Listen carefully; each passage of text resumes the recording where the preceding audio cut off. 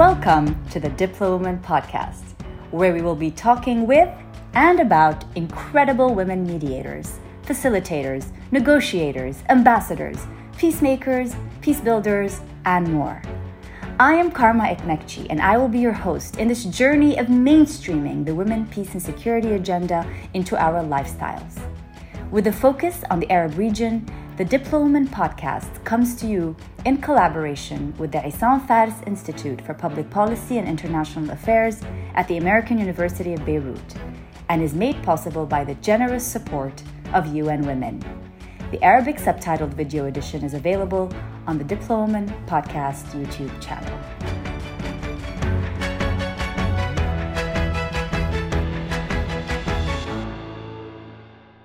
We're thinking out loud with Dr. Muneera Al Khalifa in this new episode of the Diplowoman podcast. Dr. Muneera is the executive director of Muhammad bin Mubarak Al Khalifa Academy for Diplomatic Studies. She is a graduate of Oxford University, both master's and PhD, where she was the first Bahraini woman, actually the first Bahraini, to be awarded the Clarendon Scholarship. Dr. Muneera is the highest ranking female diplomat in the Bahraini Ministry of Foreign Affairs. She is a mother of four.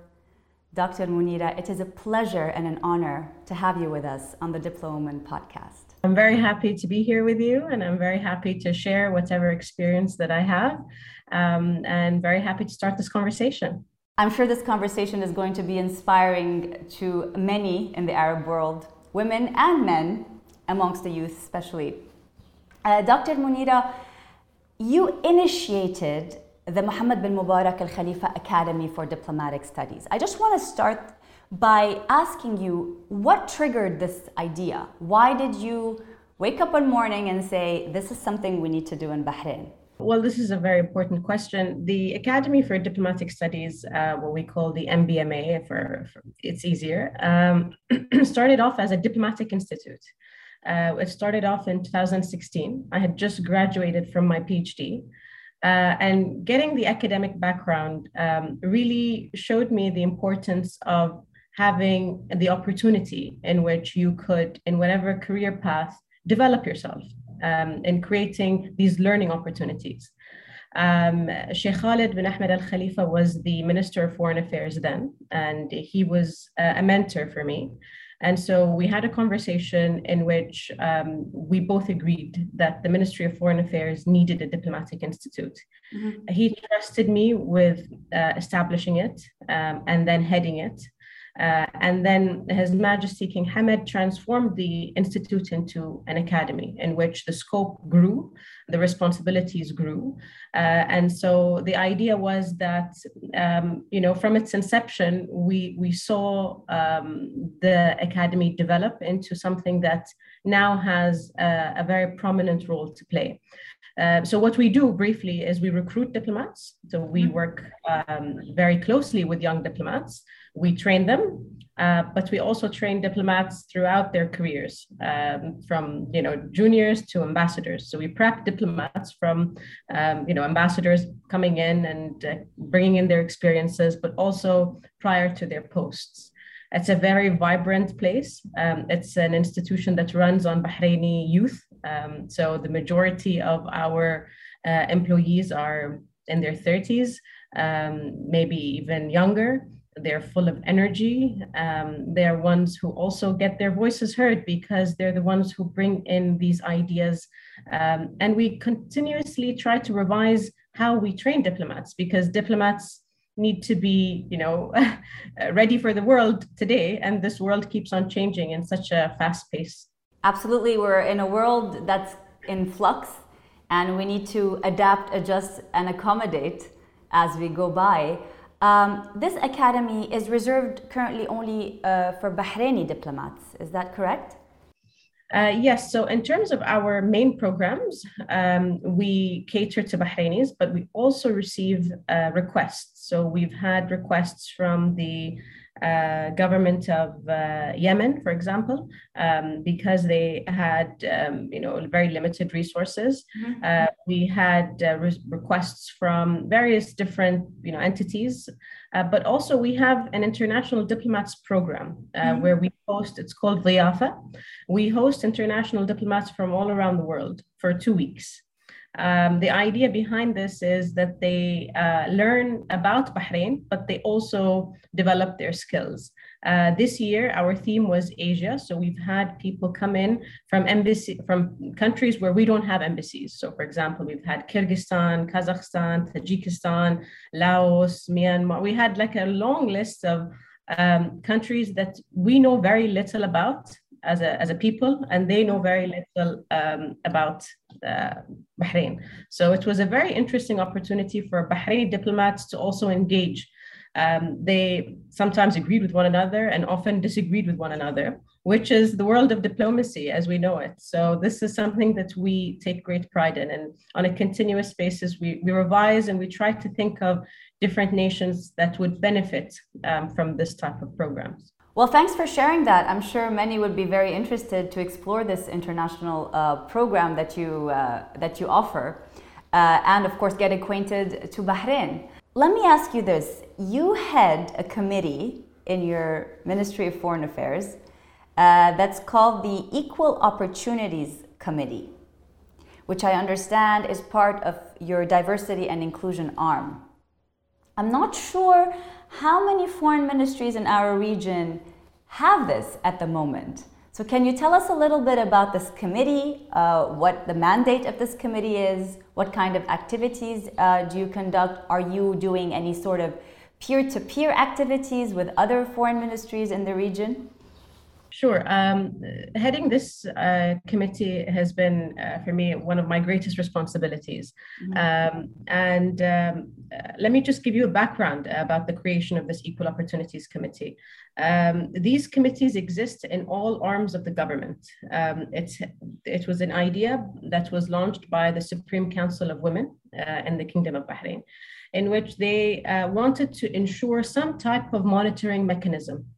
However, what they also wanted to do is create a sense of accountability in which every entity felt that they were accountable towards, creating opportunities. And they named it Equal Opportunities because they wanted to make sure that the opportunities themselves, rather than just quotas for positions, that opportunities from, the start of a woman's career was ensured.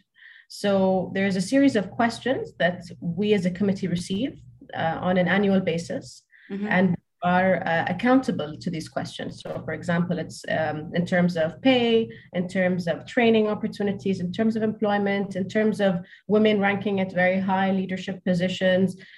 They ask for all these detailed questions. And then when we answer these questions, you realize what challenges exist. So I'll bring in my experience specifically in the field of diplomacy here. It became tricky because the numbers were not the numbers we wanted to see. Exactly. And then I said to His Excellency, the Minister, who is also a big supporter of this committee, he said, why? Why is it that women will shy away from this opportunity or that opportunity?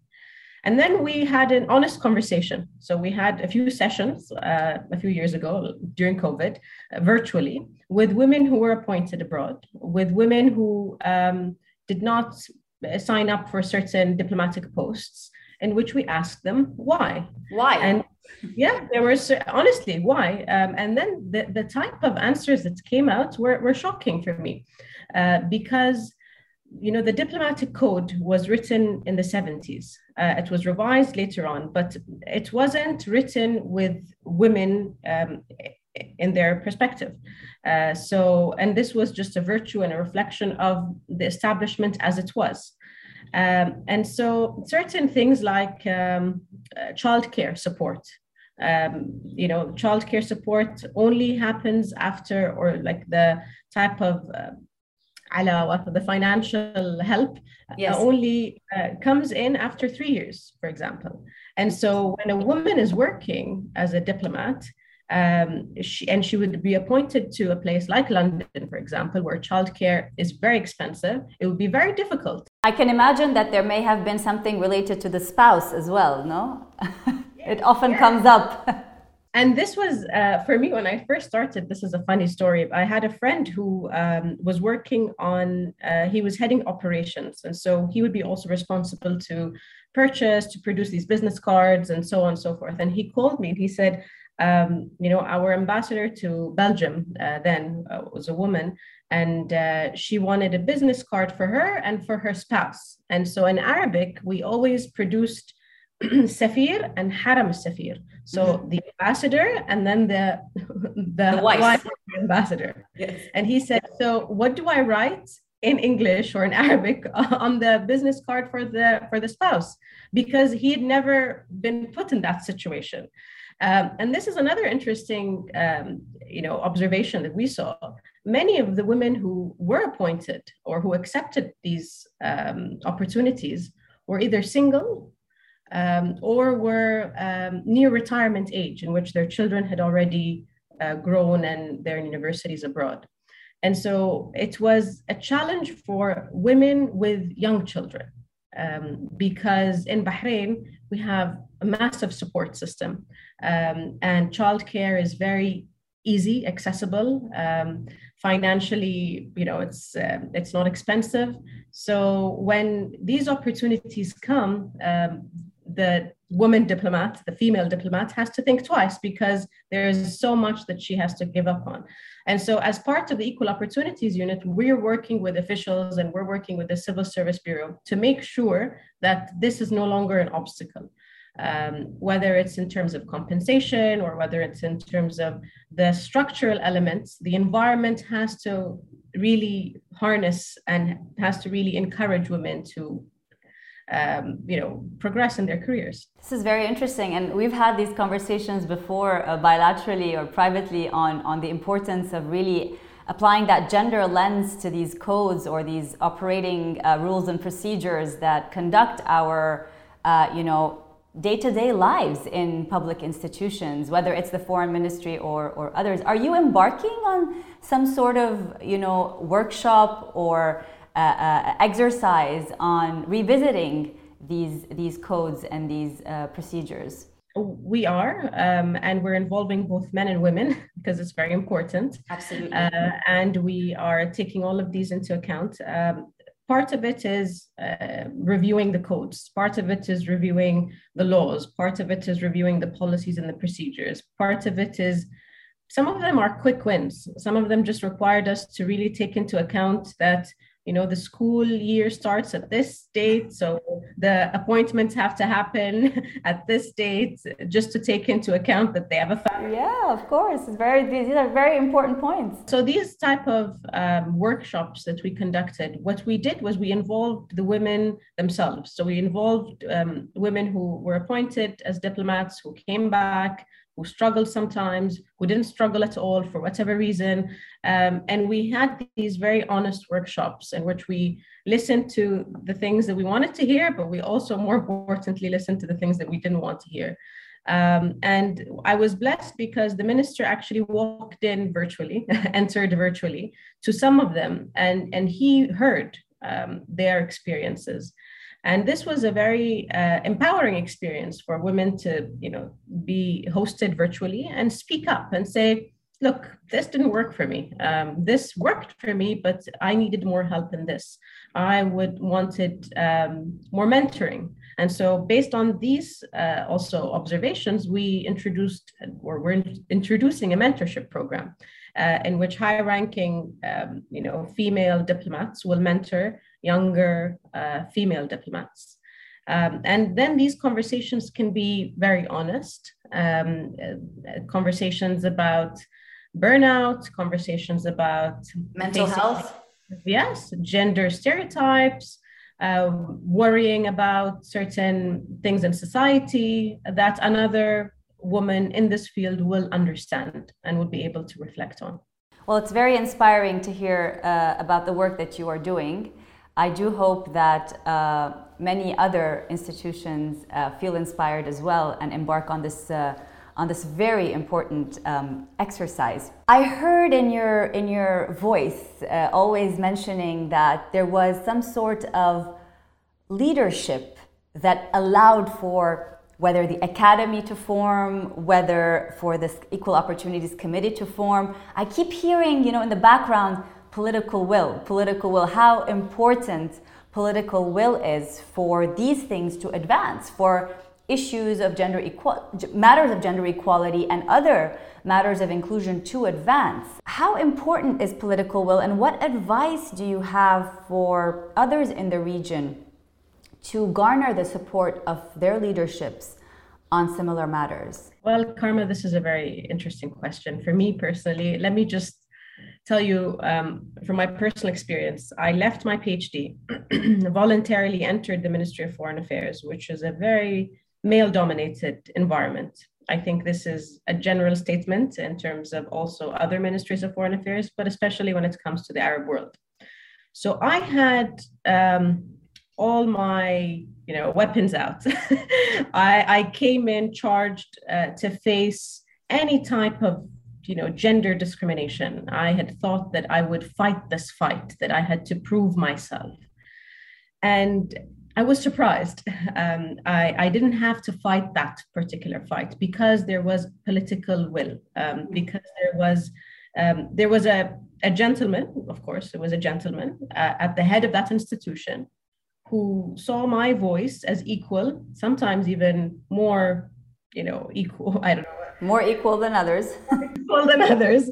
I was heard, and I didn't feel in any sense that this was an issue for me in that particular situation. So it was, if it wasn't for that, this would be a very different environment. It would be very difficult to introduce all of these things. But at this point, I think political will has to be institutional. It cannot be based on the individual. It cannot be just something that rests with someone who was appointed in a position and understands that. It has to be in the policies, in the procedures. It has to be embedded in the DNA, baked into the DNA of the institution. I'll be very honest. I mean, the political will exists. Institutionally, we're seeing progress and we're far more advanced than other ministries of foreign affairs. But still, sometimes you see that one person come in and make this comment, and so it's a culture. Sometimes it's also a culture in which the young women come in and ask, can I do this and can I do that? Whereas, their male counterparts don't ask these questions. So it's also education. It also goes to the household. So it's a cultural shift. But when you're talking about the institution, I think it's very important to embed it, as you said, in the DNA. You're a mother of 4. So we spoke about childcare, we spoke about, the challenges of being a diplomat, a female diplomat. How did you navigate, or how do you still navigate these sort of sometimes, difficult situations, or how much sacrifice do you have to do to balance between? And I know this is a little bit of a cliche question that men don't get often enough. Do you balance your personal life with your professional life? But I think a lot of us do face this. I mean, do have to make choices about travel, about the projects we choose to embark on, how much time they require of us, how much, opportunity cost away from the family, away from our children. How do you do this with 4 kids? Well, honestly, for me, let me just say this. My role as a mom defines me more than anything else. I take great pride in being a mother of 4. I've always wanted a big family. I wanted 5 girls growing up. I now have a boy and 3 girls.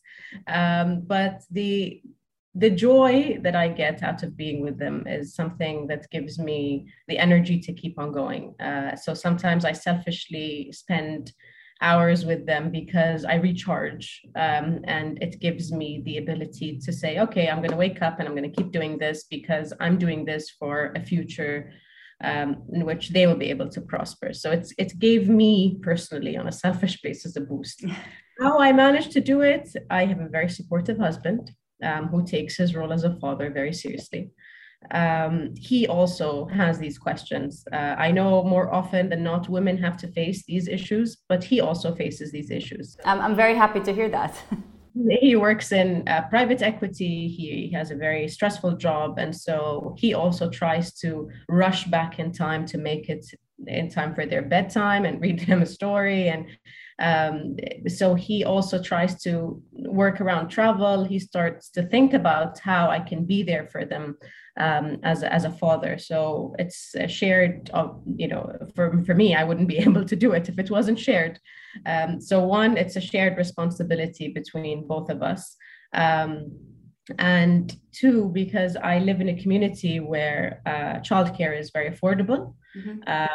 And my mother lives about 7 minutes away. God bless her. God bless all mothers. Yes, my parents are both retired, and so they very willingly help and support with my kids. So I don't think I would be able to do what I do if I didn't have a support system. And if I didn't have a partner or family who didn't see the need for me to have an actual balanced life. So I would have friends and family come in and say, go travel, don't worry about the kids, we've got them, we'll do this part. So I have also some of my female friends who say, you're making us very proud, keep on going. And this just keeps you going because you feel like people, are invested in this as well. Yes. Let me ask you this. What has been so far the most challenging juncture that taught you an important lesson on how to navigate in your leadership position? Because you do hold a very high level decision-making position. So what can you share with us from this experience? Well, let me just be honest from the beginning. Our conversation till now has been a very positive conversation. This does not mean that it's been a very fluffy, rosy process or journey. It's not easy. Obviously, it's anything but easy. So from convincing my father that I was able to go abroad and study, which was not easy. I can imagine. I developed great negotiation skills and lobbied at a very young age. And he was upset with me. I remember, he was very close to us, but he wouldn't agree to take me to the airport, for example, wouldn't even hug me in a way that, because he was worried and upset. I was the youngest of four, and my brother managed to study abroad, and my two sisters didn't. And so for him, it was like, why would you come in 17 years old and say, I'm moving? You're destabilizing the system. You're disrupting the system. And it was funny because I remember him telling me very consciously, in Arabic, he said, حطي عقلك في راسك in Bahraini, which means put your brains in your head. Okay, make sure your brains are in your head. And I remember thinking, what does that mean? My brains are in my head. But, he wanted me to really think that I'm there academically and I'm there responsibly. And fast forward, when I got the scholarship from Oxford, I'd called him and I told him, I got this opportunity, but I miss home and I'm done with academic life and I want to come back and work a little bit before. And he spent an hour on the phone convincing me to stay on. And so it was just, for me, interesting to see that shift. But also, I think in terms of challenges, the challenge of balance, the challenge of giving everything to your job and then giving everything at home and then giving everything to yourself. And in terms of just stereotypes, sometimes it gets to you, especially when you're doing a lot. And I'll say this very comfortably. I had faced challenges in the work environment, whether it is in my institution or when I work with other institutions, less because I'm a woman and more because I'm young. And I get these comments that honestly make my blood boil. And questions about, oh, what year were you born? Oh, and this year I was already appointed in, so it makes me feel that the challenge there is to convince them that you're worthy of this position. And at the beginning, I used to say, oh, there was a prime minister who was elected at this age, and there's a minister who was younger than me elected at this place. And then I realized that, no, I don't really have to engage. My work will speak for itself. But if your audience, a big group of your audience are young people, I do say this, don't let this get to you, because this is something that exists across the board.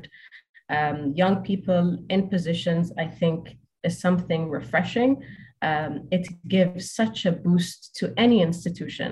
And that responsibility is a big responsibility on us to make sure that this doesn't stop. We need this.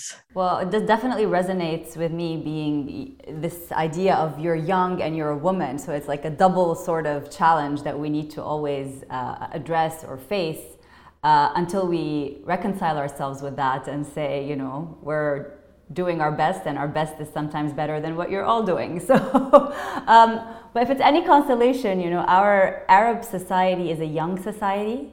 I mean, more than 50%, if not more than 60% of the Arab world is under 35. So it's a youthful society. And I think that the only way for us to transform our region, for it to become more inclusive, more peaceful, more productive, is to see more and more young leadership, young leaders in the right places. I want to take this conversation back to the Diplomatic Institute and ask you about the major results or the prominent results that you have achieved in the last a few years. I mean, you said you established it in 2016. How is it growing, and what's your vision for this institute?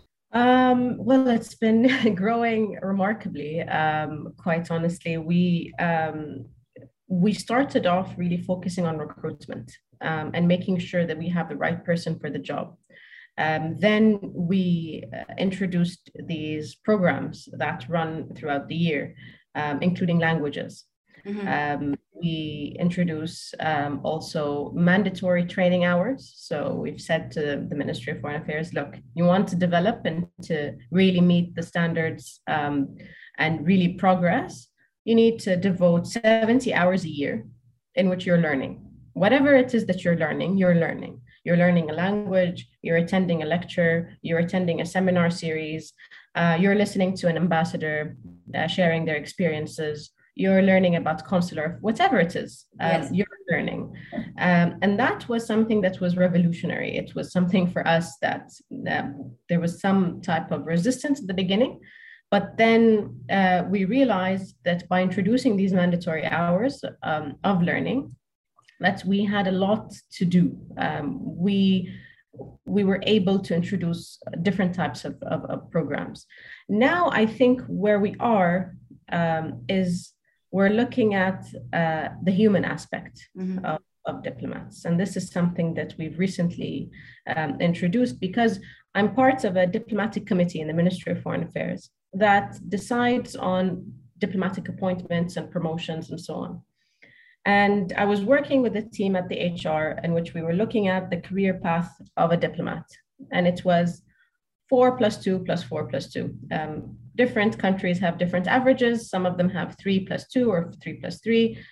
But when you look at that, you see ahead of you or in front of you the life of someone who will be uprooted so many times. So you pack up and leave, and you pack up and leave, and you pack up and leave. And when we look at how we prepare these diplomats in terms of their pre-appointment, we give them a crash course in language. We tell them a few lectures about the place. We tell them how to run the embassy, but we don't care about their well-being in terms of preparing them for transitioning, how to develop, these skills to adapt, the culture shock, the child who's just been uprooted from a school and has to make new friends. And so we've tried to humanize this process, and to look at this in a lens of these are human beings with complex emotions, and to avoid a risk of burnout, to make sure that these diplomats, who are our responsibility, fully thrive as human beings.